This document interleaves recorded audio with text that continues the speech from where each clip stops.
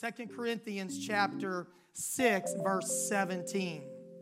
Wherefore come out from among them, and be ye separate, saith the Lord, and touch not the unclean thing, and I will receive you, and will be a father unto you, and you shall be my sons and daughters, saith the Lord Almighty.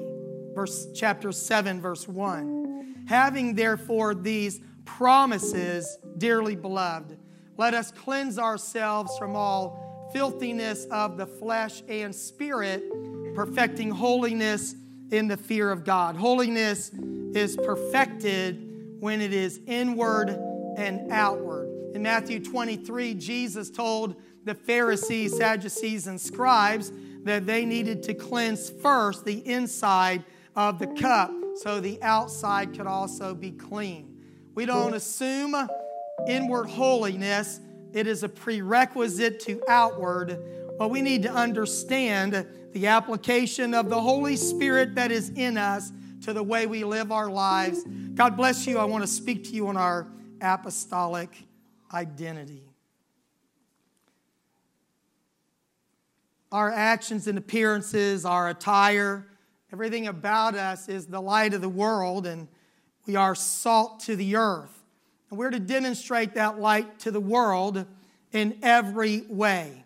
And it does start with an inward right heart with God, the attitudes that we have and demonstrate, the words we speak and how we speak them, how we present ourselves in our physical body and present ourselves to the world. The Apostle Peter said that we were a chosen generation, a royal priesthood, his own special people. The King James says a peculiar people, that we would proclaim the praises of him who has called us out of darkness and into his marvelous light.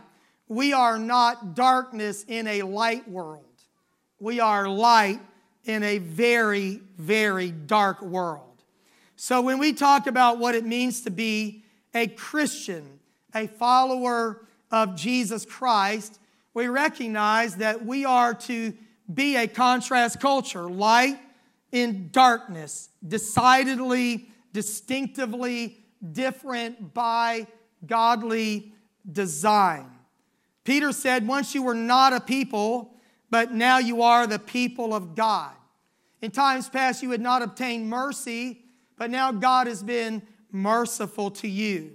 And because of that, you should consider yourself a sojourner, a pilgrim, a foreigner on planet Earth, because you are going to battle against the fleshly lusts that war against your soul. And you have your conduct in this world honorable among the Gentiles, among unbelievers. So at first glance, they may think that there's something odd or weird about you. Peter says they're going to look at you and they may speak against you as an evildoer. Your light in darkness, your life convicts them of their ungodly lifestyle. And they may speak against you, but eventually in the day of visitation, they'll recognize that we were God's special people. The Apostle Peter plays this out in telling them, because you are God's special people, called to show forth the praises of him who's called you out of darkness and into marvelous light. There's several lengthy passages, and I'll summarize in a sentence. He said, because of that, you are to submit to law and governmental authorities. You are to be model citizens in this world. You are to show respect to your employers and company. In that generation, in that day, it was to your masters. Verses 18 through 25 speak about that. And then he tells the wives in chapter 3 that they're to submit to their husbands as light in a dark world. He tells husbands that they are to understand and honor their wives. And finally, the Apostle Peter speaks to everyone and says that we are to be compassionate, loving, tender-hearted. We are not to return evil for evil. We are to be the people of God who represent Jesus Christ in the world. That's who we are, called out of darkness into marvelous light. So Christianity is not limited to a doctrine, a set of teachings. It's not limited to a philosophy. It is a life. We're called to be disciples of Jesus Christ, to follow Him in every dimension of who He was, and to grow up into Him in all things, to be like Jesus, to grow into the stature and the fullness of Christ. Now, it is one thing to be Spirit-filled. It is another thing to be Spirit-led. This past Sunday was Pentecost Sunday, and I preached about Pentecost. It was the birthday of the church. But we are to not just be Spirit-filled, but we're to be Spirit-led. And the Spirit is not going to lead you where the Word of God cannot sanction your behavior. When the Spirit leads you, primarily it's going to lead you to obey the Bible. It's not going to lead you to disobey the Bible or to disregard the Bible.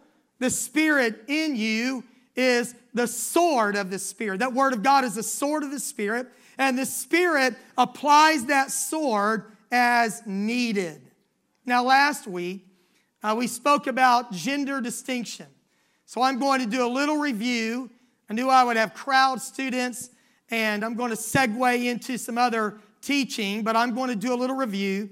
Deuteronomy 22:5. Now, just because some of you, this is a jump from where I just was to where I am now, I laid a foundation all the way back to Genesis, that He made them male and female, and I've spent the better part of 2 weeks, and they're all archived. These 2 messages are archived. You can go back to show through the Scriptures that this is not some peripheral doctrine. This is central to being a follower of Jesus, that we are to have a distinction from the world, and that distinction plays out in whether you are male or female. And I talked about roles and sexuality and all of that last week. Deuteronomy 22:5, New King James Version. A woman shall not wear anything that pertains to a man, nor shall a man put on a woman's garment, for all who do so are an abomination to the Lord. We know that God made us distinctly different. Male, female, 2 genders, that's all. He did not make 3. It would not work for the continuation of what God created.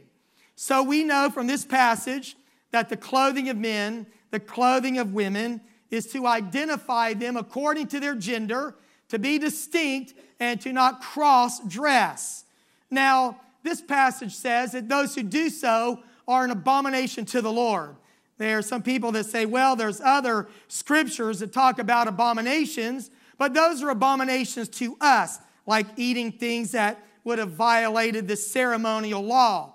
But this particular prohibition in the Bible has to do with something that is detestable to God Himself. It's not just an abomination to you. It won't just harm your body. It is detestable to God Himself. Idolatry, witchcraft, murder, and lying are also detestable to God. This is what the Bible teaches very, very clearly, and it means that it is disgusting to God. Now, we've talked about modesty a little bit and gender distinction, and what we should wear should be appropriate to our gender. God is against the blurring of gender lines. He wants to keep us clearly male and female, and when we blur those lines, it does away with God's distinction and also authority and order in our lives. I'll get into this more, but this extends to the way we appear, even to our hair. 1 Corinthians is very clear about that. So I'm still reviewing just a little bit, but I said last week, and I want to say it again, I know when I've reviewed, believe it or not, that, you should dress your little boys like boys and your little girls like girls and not the other way around. Your child is not a Barbie doll or a Ken doll. It's a child you are raising to be a man or a woman. So start that young and don't let them be confused about which gender they are of. Amen? And if you want your daughter to go hunting with you, I said this, buy her pink camouflage, because nowadays they make it so she'll know that she's a little girl. Gender role. Men and women have different roles in a relationship. For example, I don't think I would have to spend a lot of time trying to tell the men in our church to not have babies. You are not designed to conceive and bear children. And there's not a man in here that wants that job. Paul wrote to Timothy, 1 Timothy 2:8, and he said, I would that men everywhere lift up holy hands without wrath or doubting. And then he said, likewise, in like manner also, that women would adorn themselves in modest apparel, shamefacedness, sobriety, not with elaborately broidered hair, gold or pearls or costly array. He wanted men and women to be distinct, and there were some things that he needed to write to men about because they were things that men struggle with: anger, wrath, expressive worship. And there are other things he needed to write to women about, such as vanity. And he did. And we should also address those things. Paul also to Titus said that older women should be good examples and that they should teach younger women how they are to live their lives and how to be women. Proverbs 31 is a great description of a businesswoman who was first a keeper at home, as the Bible would say. So men are to accept their gender role, act and dress like men, fulfill their role. In our church, we teach that men should wear slacks, long pants, and that women should wear dresses, not bifurcated. That means split, that they should be a dress. And I just want to go on record, in case there's any men who are struggling with this tonight, I want to just be very clear that I do not believe that you men should wear dresses. I know this is not 105 AD, this is 2017. And so I want to come down really hard on this tonight to tell you men, if you are, stop, quit wearing dresses. That is not masculine apparel. Now, everybody, not everybody, but most everybody's kind of nervously laughing right now because by and large, we're okay with that. We're okay with the idea that our men don't wear dresses. But in our culture, because of changes that took place several decades ago, and I, for the sake of time, cut the history out of my notes, I'll stick to the Bible, that there was a change in women's apparel and women's role. And because our culture changed, it didn't ever change the Bible. So while men in our culture, North America, typically are not struggling with wearing women's apparel because it is prevalent in our culture, women do struggle with that. And there is resistance and opposition. But while we are not here to judge outside the church, we are here to teach inside the church. If you don't understand this or don't agree with it or not willing to embrace it, I would like to encourage you to just hear it and open your heart to it and let the Lord speak to you, because regardless of what you want to try to call men's apparel and women's apparel, it is very clear in the Bible that men are to wear men's apparel and women are to wear women's apparel, and you are not to cross-dress. When you do, it is an abomination to the Lord. Not to Atlanta West, not to the United Pentecostal Church, but to the Lord. So our ladies dress in skirts And thankfully now there are companies, apostolic ladies, who have wonderful active wear, so you can run and hop and skip and jump and still be modest. Maybe a few years ago that was harder. And still wear a dress and still be modest. And I just want to say, because, nowadays leggings are popular. Ladies stopped wearing hosiery because it was hot. Now they wear leggings. I don't know if that's cooler, but it doesn't make sense to me as a guy. But anyway, but you maintain a feminine profile with the dress. But if your leggings are long and your dress is not, that violates what we teach at this church, that your dress, your skirt, should come below your knee, sitting or standing. And if there is a split, it should end where your dress is end and not somewhere north of that. Some I see are extreme north of that.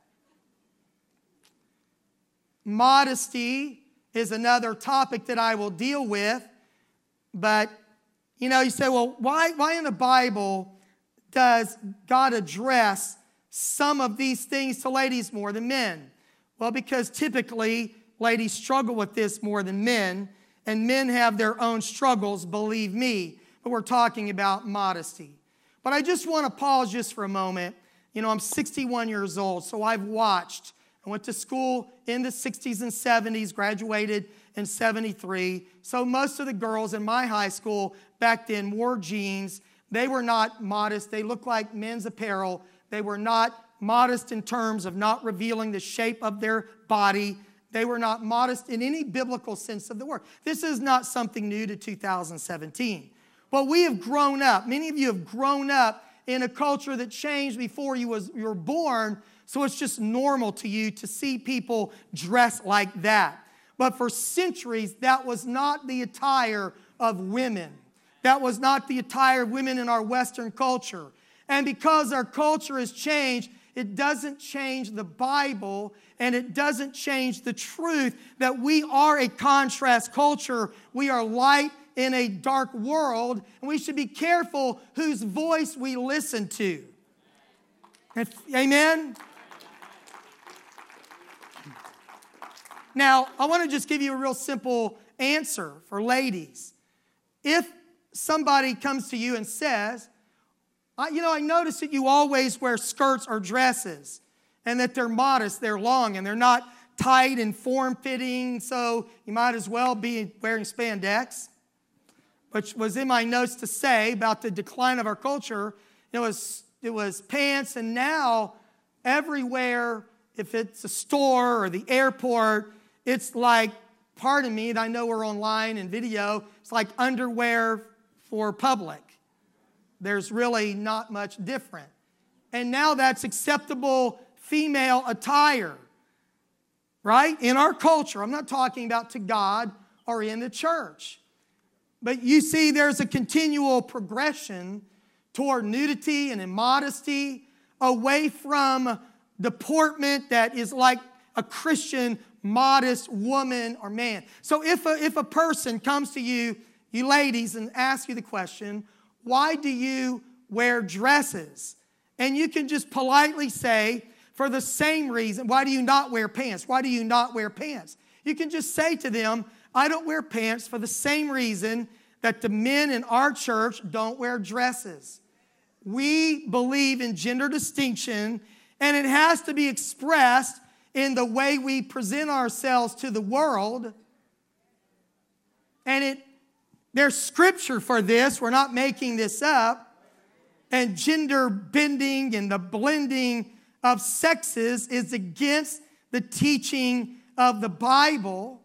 And regardless of how far our culture drifts away from modesty, we will adhere to that because it's a biblical principle. Amen. Those distinctives matter to God. Now, I'd like for you to turn in your Bibles to 1 Corinthians chapter 11. I'm going to read 16 verses in a row, and aren't you glad this wasn't my text? You had to stand for 16, as our custom is. 1 Corinthians 11, chapter 11, verse 1. Now, you can see this if your Bible is open there, your tablet or phone or whatever, that the second half of this chapter is about communion, the Lord's Supper. And this is in the heart of the book of 1 Corinthians and what is a meaty doctrinal section. This is not a salutation at the beginning. This is not a passing comment or a benediction at the end of a book. This is in the meat of this book. The same meat that talks about spiritual gifts and love and sexuality. This is in the heart of 1 Corinthians. And it shares space with Paul teaching on the Lord's Supper, communion. 11:1. Be followers of me, even as I also am of Christ. Some people think the chapter broke at the wrong place. I think it is perfectly right. Paul is saying, I want you to follow my example because I am following Jesus, and you should be going toward him, following mentors in your life. Now I praise you, brethren, that you remember me in all things and keep the ordinances as I delivered them to you. But I would have you know that the head, here's the subject, the head of every man is Christ, and the head of the woman is the man, and the head of Christ is God. There is what we in the business world, I guess, call, or military world, there's a chain of command. It is God ordained. That's not that popular in our culture either, by the way, but we're not going to rip it out of the Bible. We're going to pray for the courage to obey it, even when it's not easy. Verse 4. Every man praying or prophesying, having his head covered, dishonoreth his head. But every woman that prayeth or prophesieth with her head uncovered, dishonoreth her head. For that is even all one, as if she were shaven. For if the woman be not covered, let her also be shorn. But if it be a shame for a woman to be shorn or shaven, let her be covered. For a man indeed ought not to cover his head, for as much as he is the image and glory of God. But the woman is the glory of the man. For the man is not of the woman, but the woman of the man. Remember, taken out of his side. Neither was the man created for the woman, but the woman for the man. For this cause ought the woman to have power on her head because of the angels. It got real spiritual, didn't he?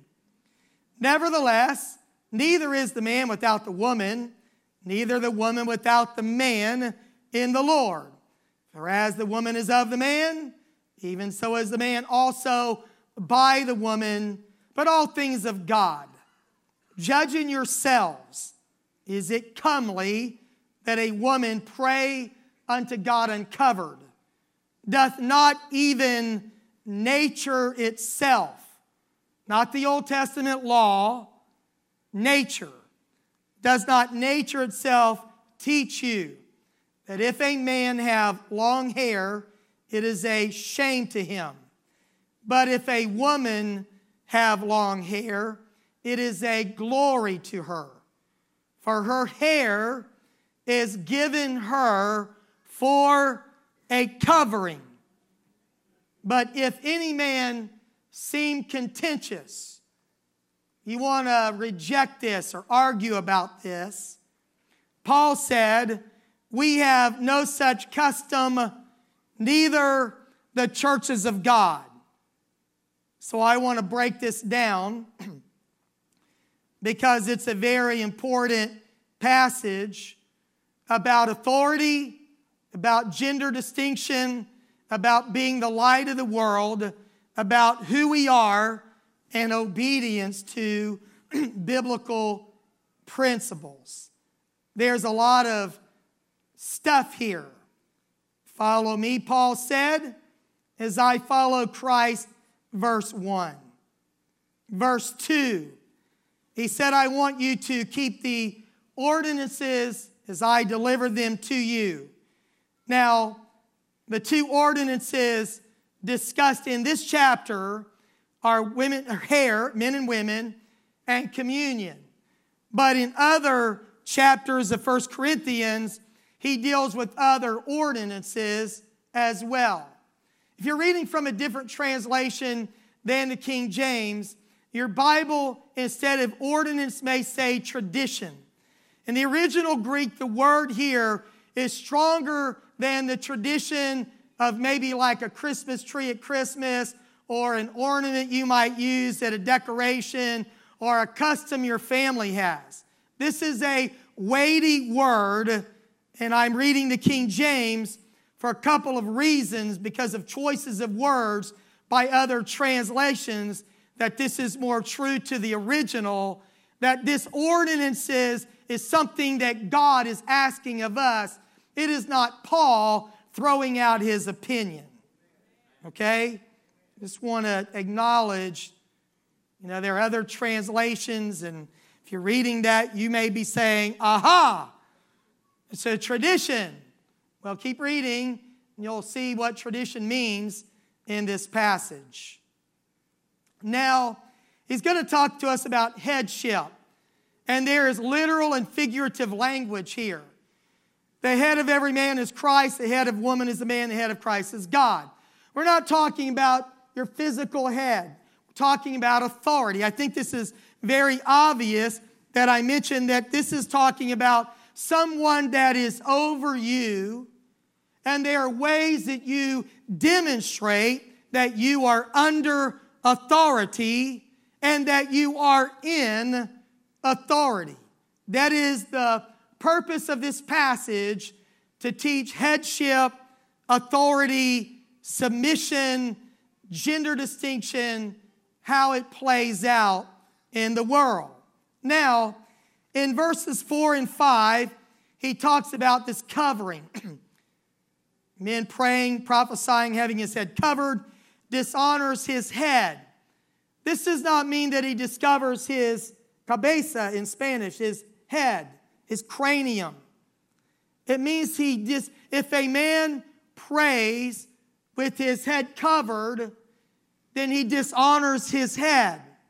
If a woman prays or prophesies with her hair uncovered, she dishonors her head, who is her husband or father if she's not married, but specifically said the head that she has in her life. And Paul says, if a woman is going to pray uncovered, if she's going to dishonor her husband, then she ought to go ahead and shave her head, because that's a shame for women, and it's also a shame to disrespect the authority that God placed in your life. Are you with me? In verse 5. You're reading verse 5. That's what it says.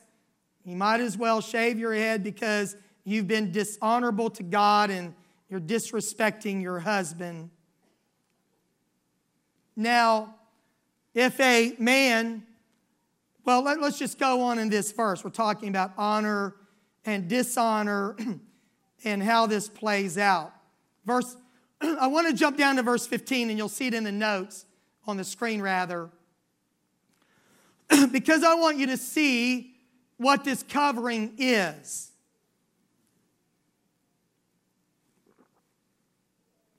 But if a woman have long hair, it is a glory to her, for her hair is given her for a covering.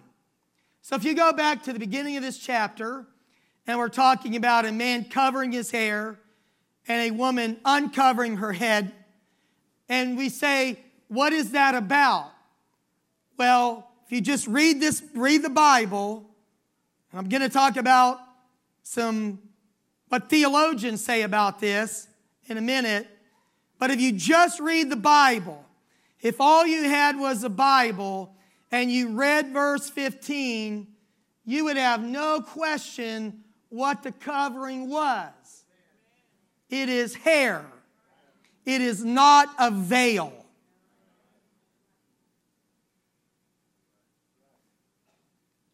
Now, hair is a very conspicuous way that God uses to maintain gender identity.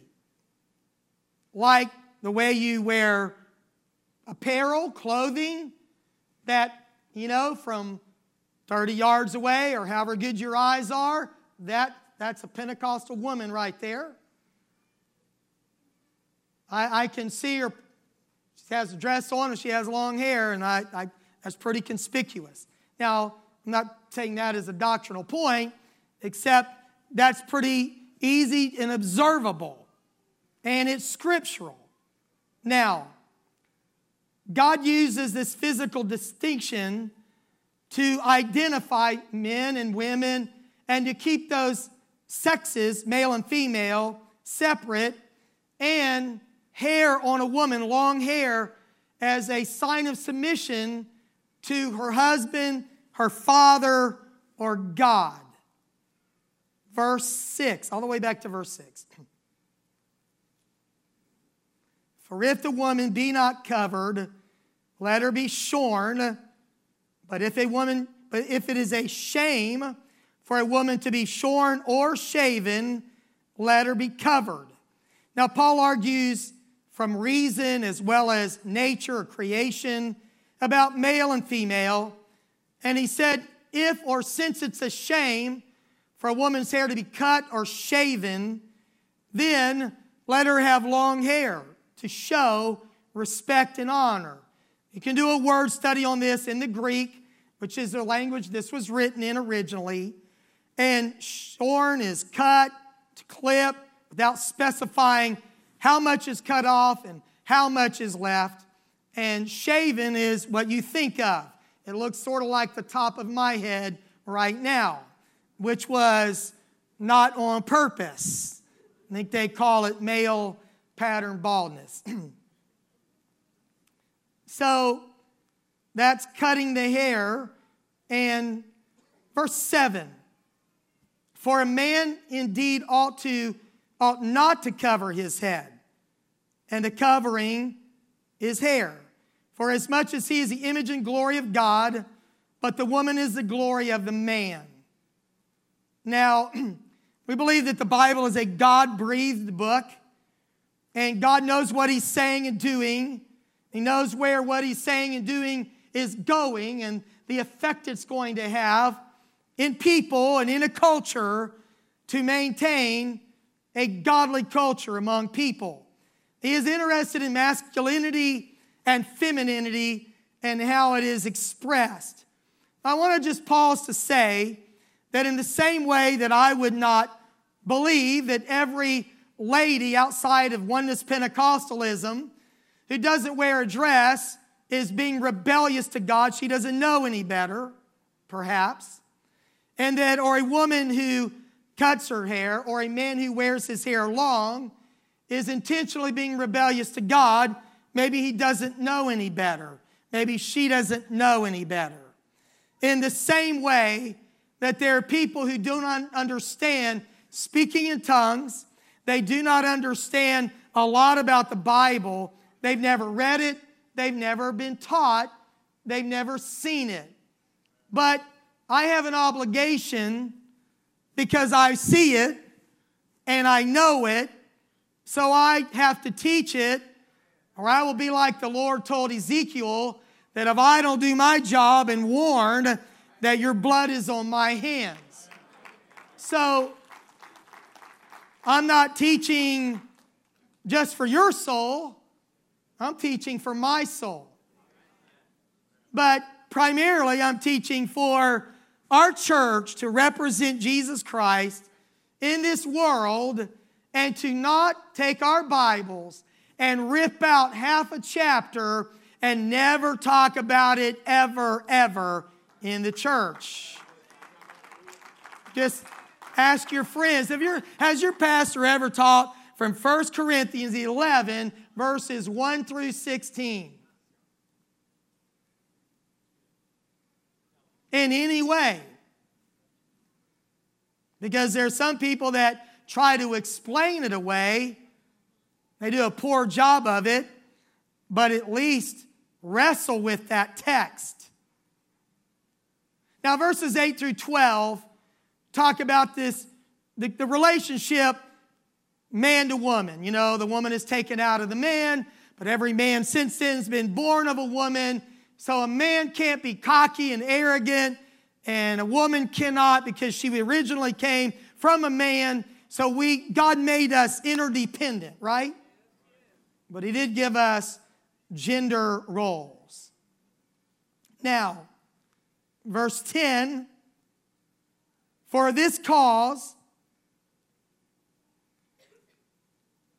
ought the woman to have power on her head because of the angels. Because of the angels. This symbol of authority. Verse 10, I believe it's on the screens. Thank you. Now, what could this possibly mean? I mean, we're talking about hair, and now we're talking about angels. It's like, what in the world does hair and angels have to do with one another? So let's just examine this a little bit. Which angels is Paul talking about?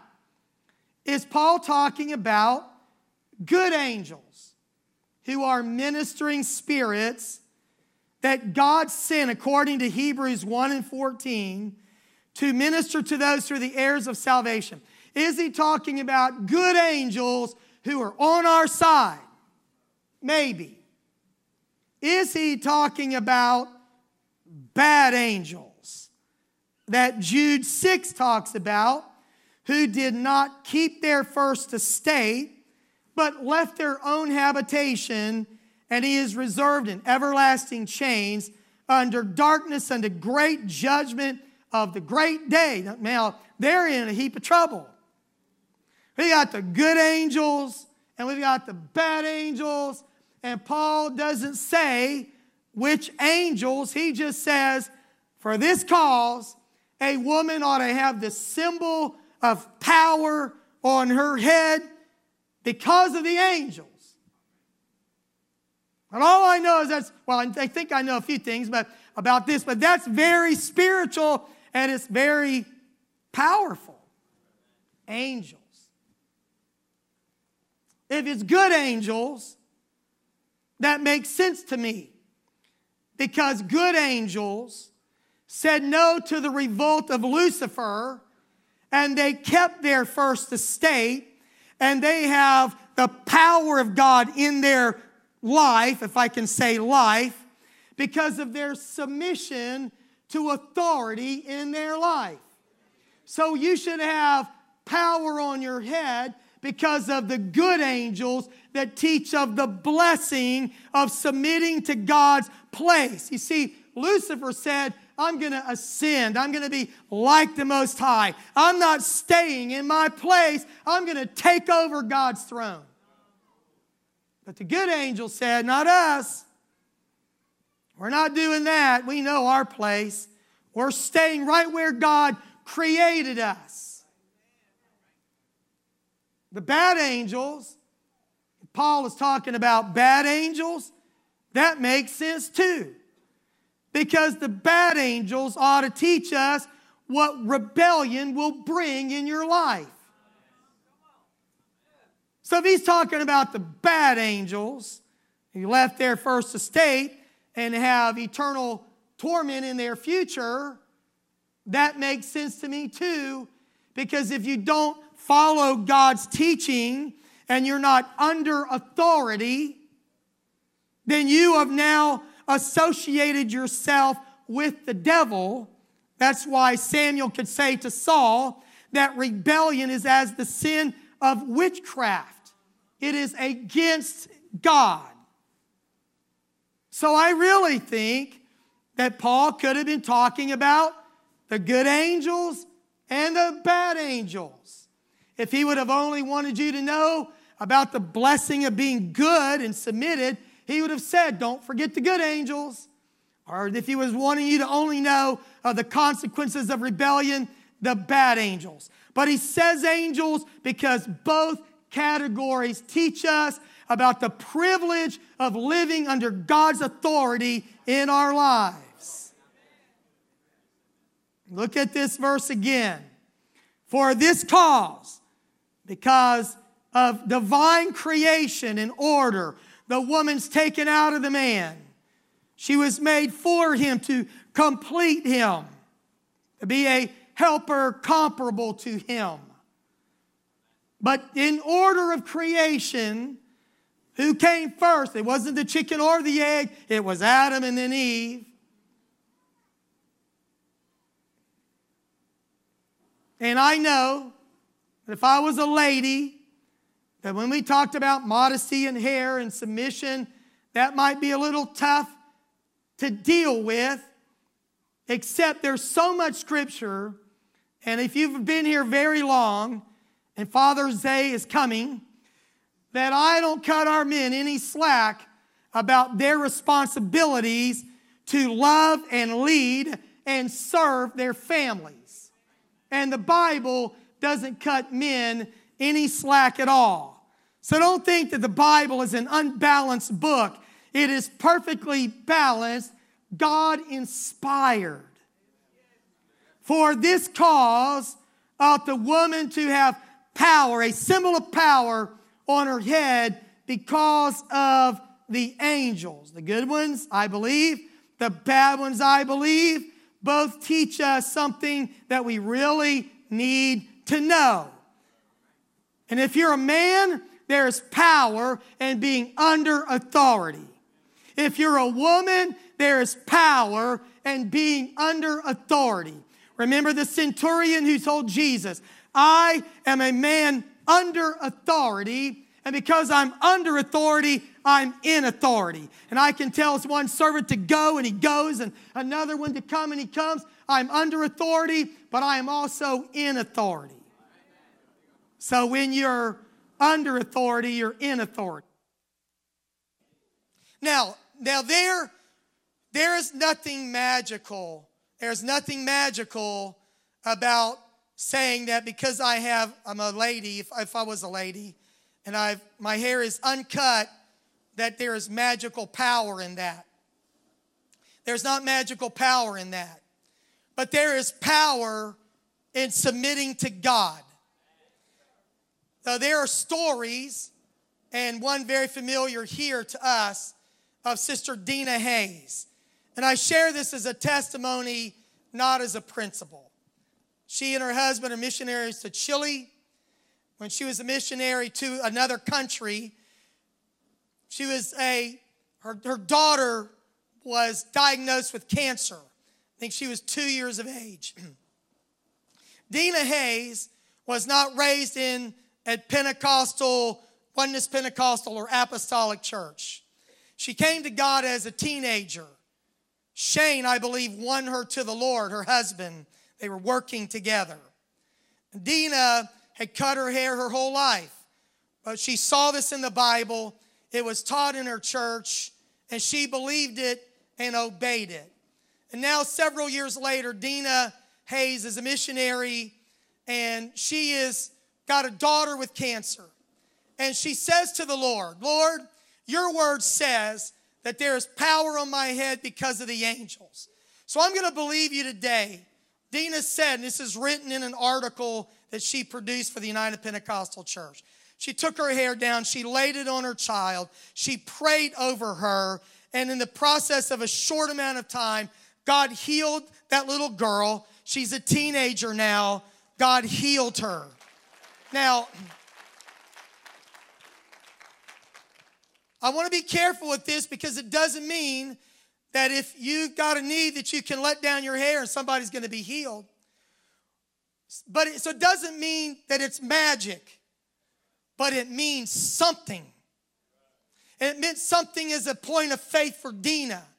It meant something for Paul to say that a woman ought to have power on her head because of the angels. That may translate into divine protection. It might translate into healing. It certainly translates into salvation and the blessing of God. But nonetheless, however it plays out for you, if you did what Dina did and no one was healed because of that, or you didn't feel like a special prayer was answered, do not discount what God will do in your life when you are a person who is under authority. Amen. Now let's go to verses 13 through 15.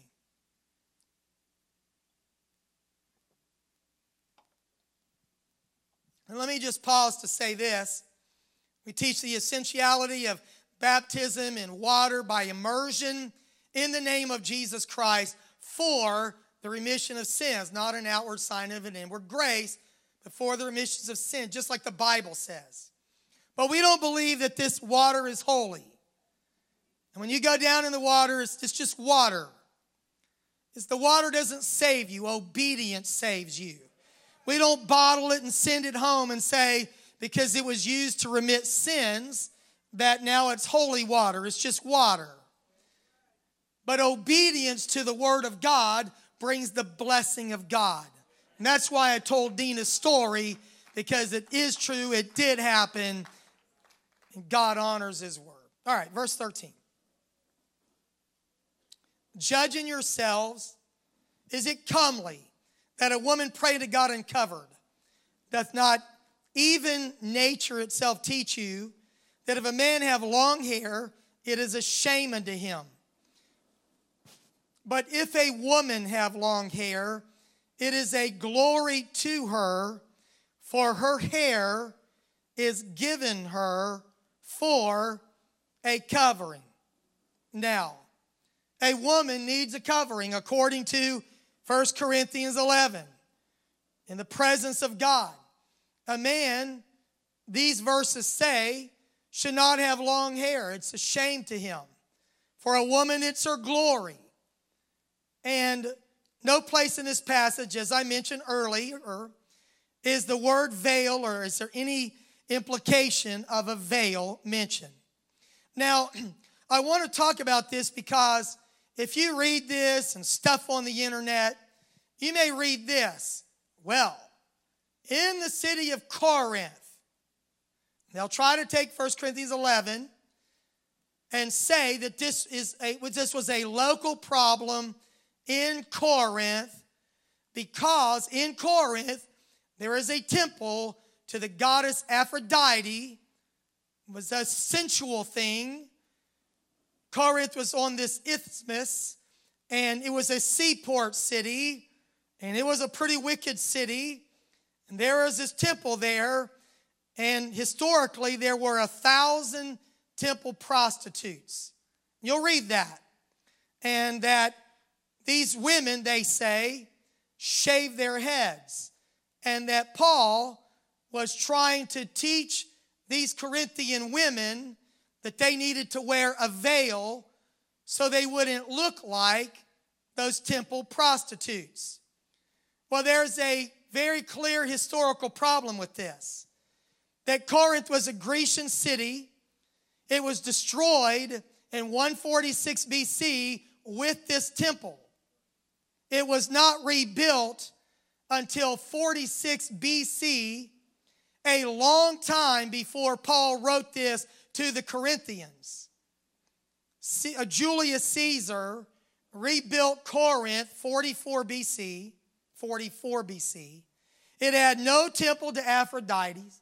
It was not a Grecian-oriented city. It was a Roman city settled by freedmen. Doesn't mean there wasn't any kind of immorality in a seaport city, but there is no historical correlation between why Paul would write this and temple prostitutes and shaved heads.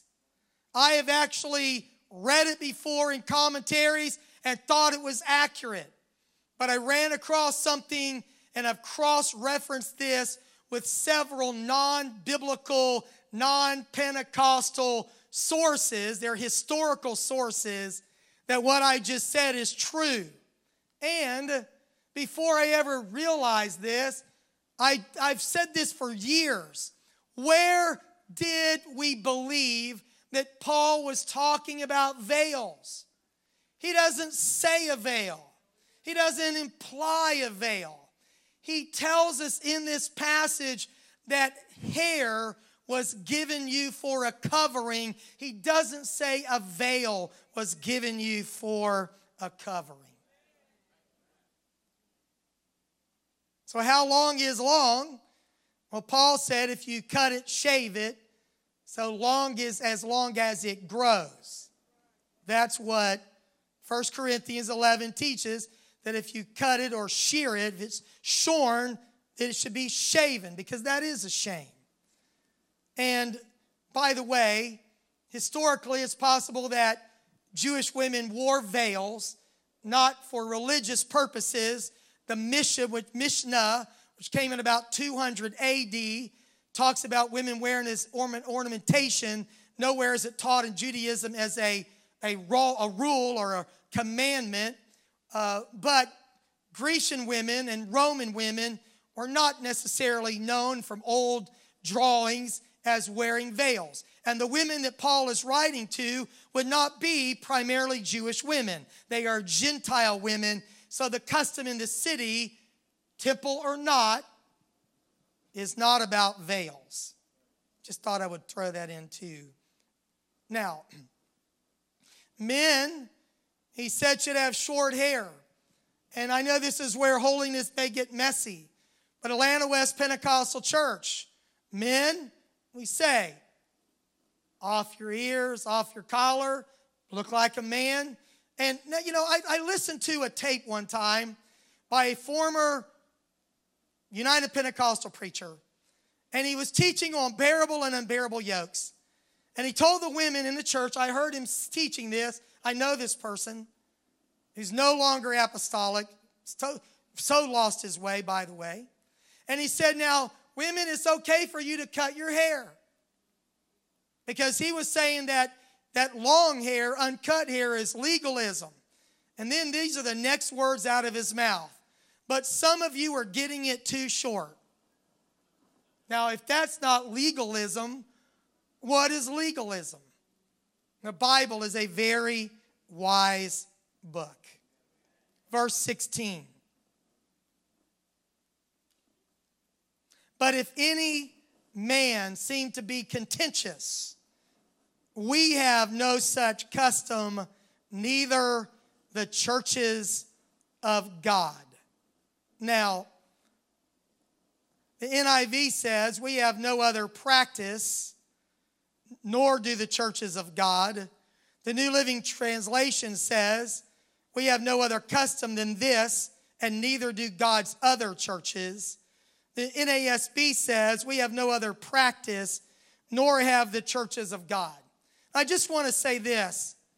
Paul closed this passage by saying, if you don't see this, if you don't believe this, if you want to argue with this letter that I'm sending to you Christians in Corinth, you Jesus followers, I just want to let you know that this is not a little matter that has to do with Corinth. He said this is something that none of the churches argue with. We all do this. This is universal to the churches. This, he kind of said, this is just the way it is. In Corinth, in Jerusalem, in Rome, in Antioch, and in Atlanta. Would you please stand?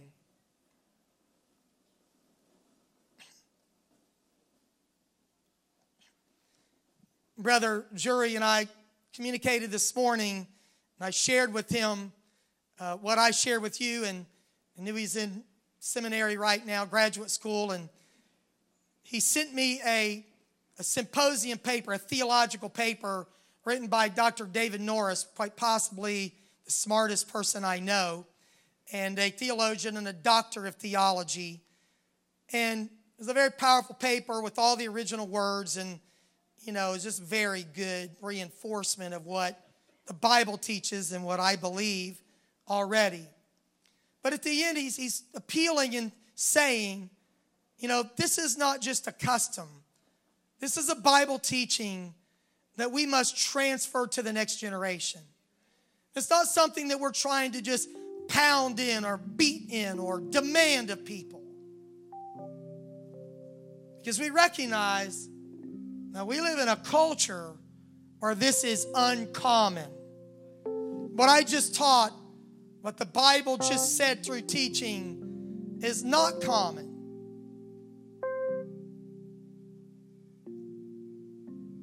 So he kind of made a little story at the end. There's a little girl asking her daddy, "Daddy, why don't women wear dresses?"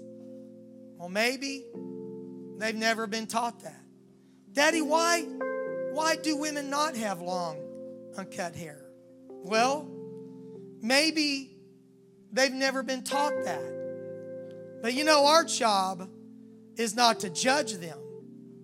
Our job is to obey Jesus Christ and be grateful for what we understand about the Scripture.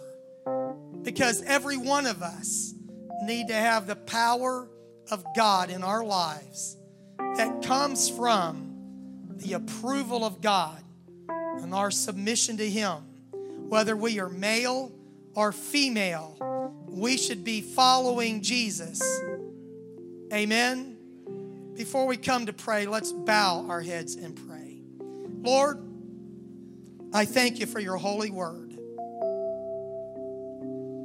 And I'm asking, Lord, to let your doctrine distill like dew tonight, that it would settle in our hearts and in our minds. And maybe folks, Lord, that have never heard this teaching before, that they would have an open mind to truth, that they would search your word and they would be prayerful, Lord. That you would communicate to them in a way, Lord, that would give them understanding and clarity. And Lord, the intention of your word and my intention tonight is not to polarize people who are coming to you and drive them away by truth. For we believe in the power of truth to change our lives, that day by day we can become more like you. And I pray for your word to have its perfect work. In Jesus' name, amen. I want to say one more thing before we gather to pray. We have so many new people in our church family. And as a pastor, my view toward someone who's new, towards someone that's heard this for 20 years is totally different. And I just want to tell you, if you're coming toward God, whether you see this tonight or not, keep coming. Keep praying. Let your heart be open to God. We're never going to run you off because you didn't embrace this. It might limit your ministry, but it won't limit our love for you and our welcoming to you into this church family.